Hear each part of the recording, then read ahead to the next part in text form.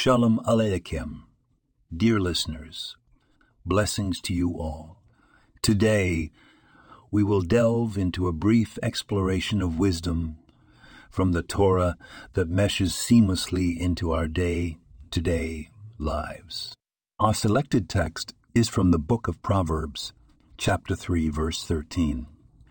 Happy is the man who finds wisdom, the man who gains understanding. This verse, while simple, encapsulates a profound truth. Wisdom and understanding are not merely intellectual pursuits, but they are the keys to true happiness. The happiness that comes from wisdom isn't fleeting or superficial. It's a deep, abiding joy that permeates all aspects of our lives. In our fast-paced modern world, we often seek happiness in material possessions, career accomplishments, or social status.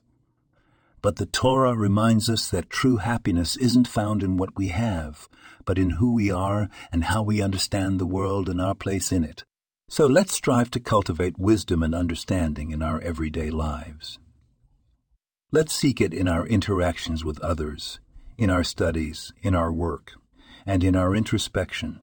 Remember, wisdom isn't just about knowing facts or being smart.